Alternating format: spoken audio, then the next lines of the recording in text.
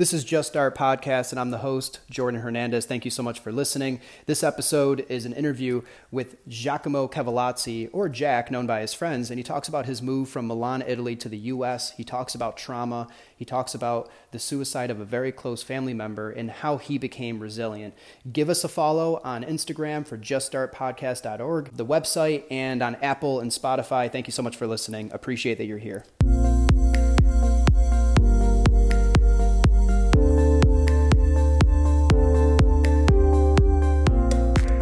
So you felt like you were going against the odds going into ninth grade, not really speaking English and trying to figure that out.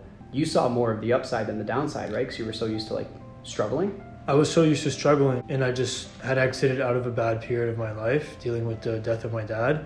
So not really having anything to lose, I saw an opportunity. I didn't see something that was going to negatively affect my life. I saw a way for me to do good for myself and for other people. And I think something that's really important is to value yourself. Yeah. And when you think highly of yourself, that's really going to help you think, okay, I'm going to be able to do this. So you came here in ninth grade. What was the hardest thing in your life?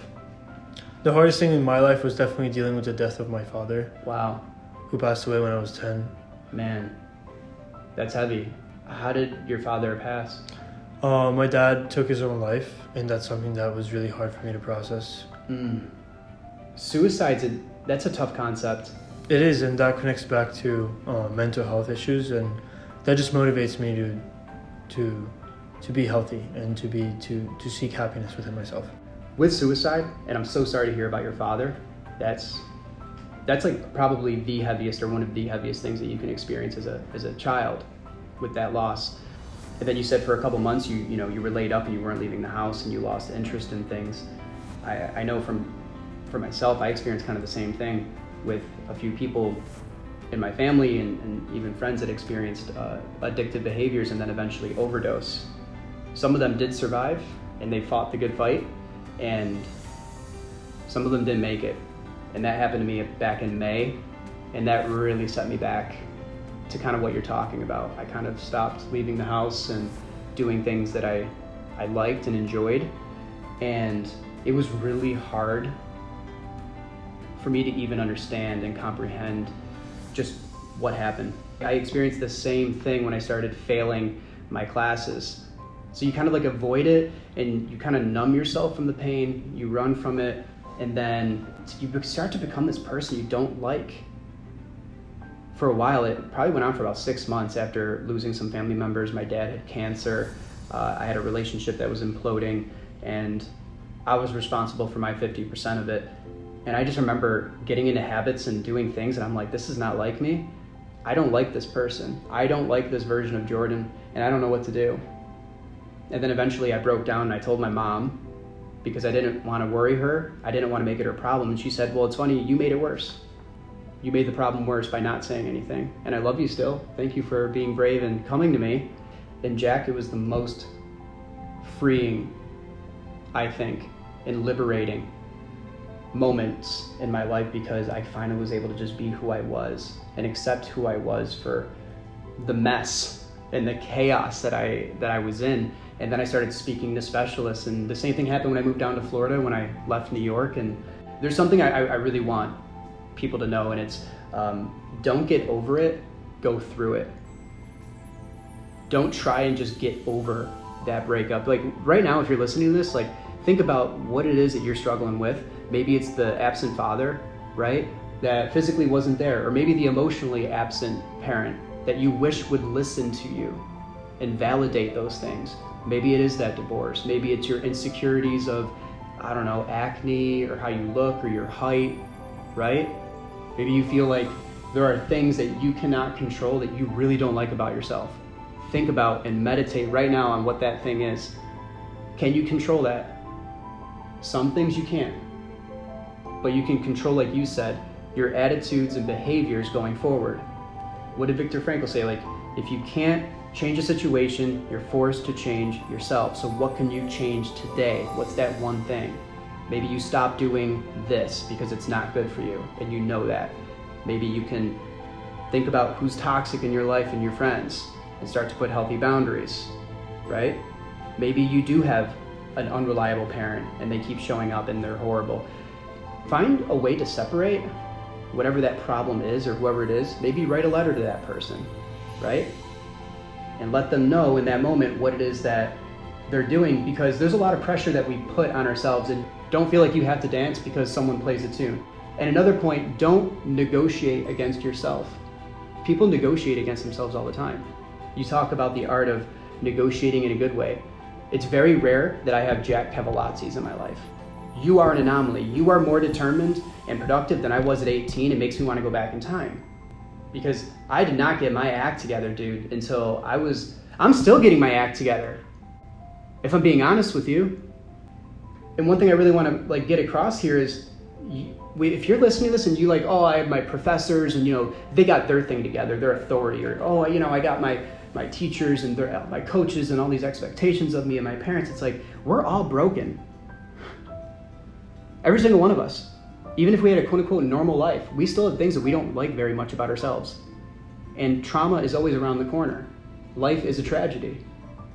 But people like you that accept and embrace it, because at 10 years old, man, you experience what a lot of people don't. I didn't experience that at 10. The trauma that I experienced was in my 20s.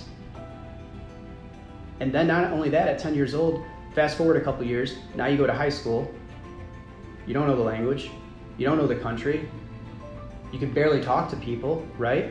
I can't even fathom that. And you are one of the most well put together people I know, even with adults. You're charismatic, you light up a room, you're compassionate, you're determined. You're one of the few people that I have in my life that make me want to be a better person. And I'm not just saying that to feel good. I look at you and things that you went through and I'm like, man, I want to run through a wall right now. I feel pretty jacked up. I want to start working out and be serious about it. But if there's one thing I can leave you with, Jack, and I think for anyone listening, is it's not just about Jack. If you're listening to this, you could be a Jack. If you are in a place where you want to get better, be like Jack.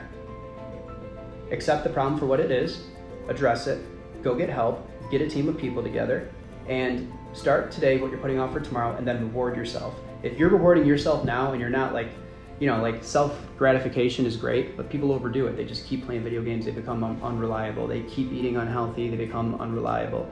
But you did it backwards. You did your chores first, you did your schoolwork, you go to the gym, then you eat dessert. Or you hang out with your girlfriend, or you do whatever. That is the art of self-negotiation, period. And I think we talked about that the other day, and it was great because the self-talk got better as you got better, right? And you take yourself seriously. Stop putting yourself down in jokes in front of people. Oh, I'm overweight, or I'm dumb, or I'm lazy, or I'm ugly. Why say that? It doesn't benefit you. It might be a coping mechanism so somebody else doesn't have the right to make fun of you, but you don't do that. And that's what I really like. It's admirable. You take yourself seriously and you talk about yourself like you respect yourself. What happens? You become more attractive to people.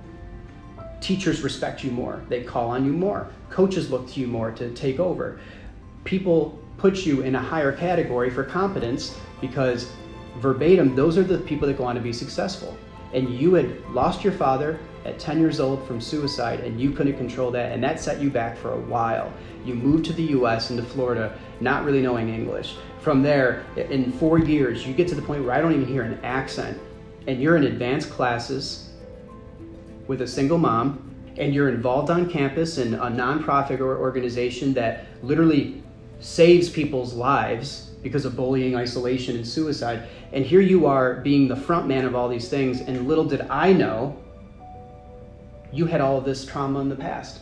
So kudos to you. I think that's honorable, and I would love for you to even talk with people about that, because your positivity, your energy, and I think your candor, you can just be real, it speaks volumes. So anyway, everybody, if you're listening to this, I'm Jordan Hernandez, but more importantly, Jack Kevalazzi from Milan, Italy, has really experienced it all. And if you ever want to connect with us and share your story, or maybe even talk to Jack, reach out to us, send an email, send us a DM on one of the Instagram accounts or YouTube, and you know where to find us. We're here in Boca Raton, and the problems that exist here, they exist in Italy, they exist in Canada, they exist in your home. So get connected and start living a healthier life. And honestly, if you're not living a life that you're proud of, I really hope that you have the courage to do what we did and start over. This is Just Our Podcast. I'm Jordan Hernandez. Thanks.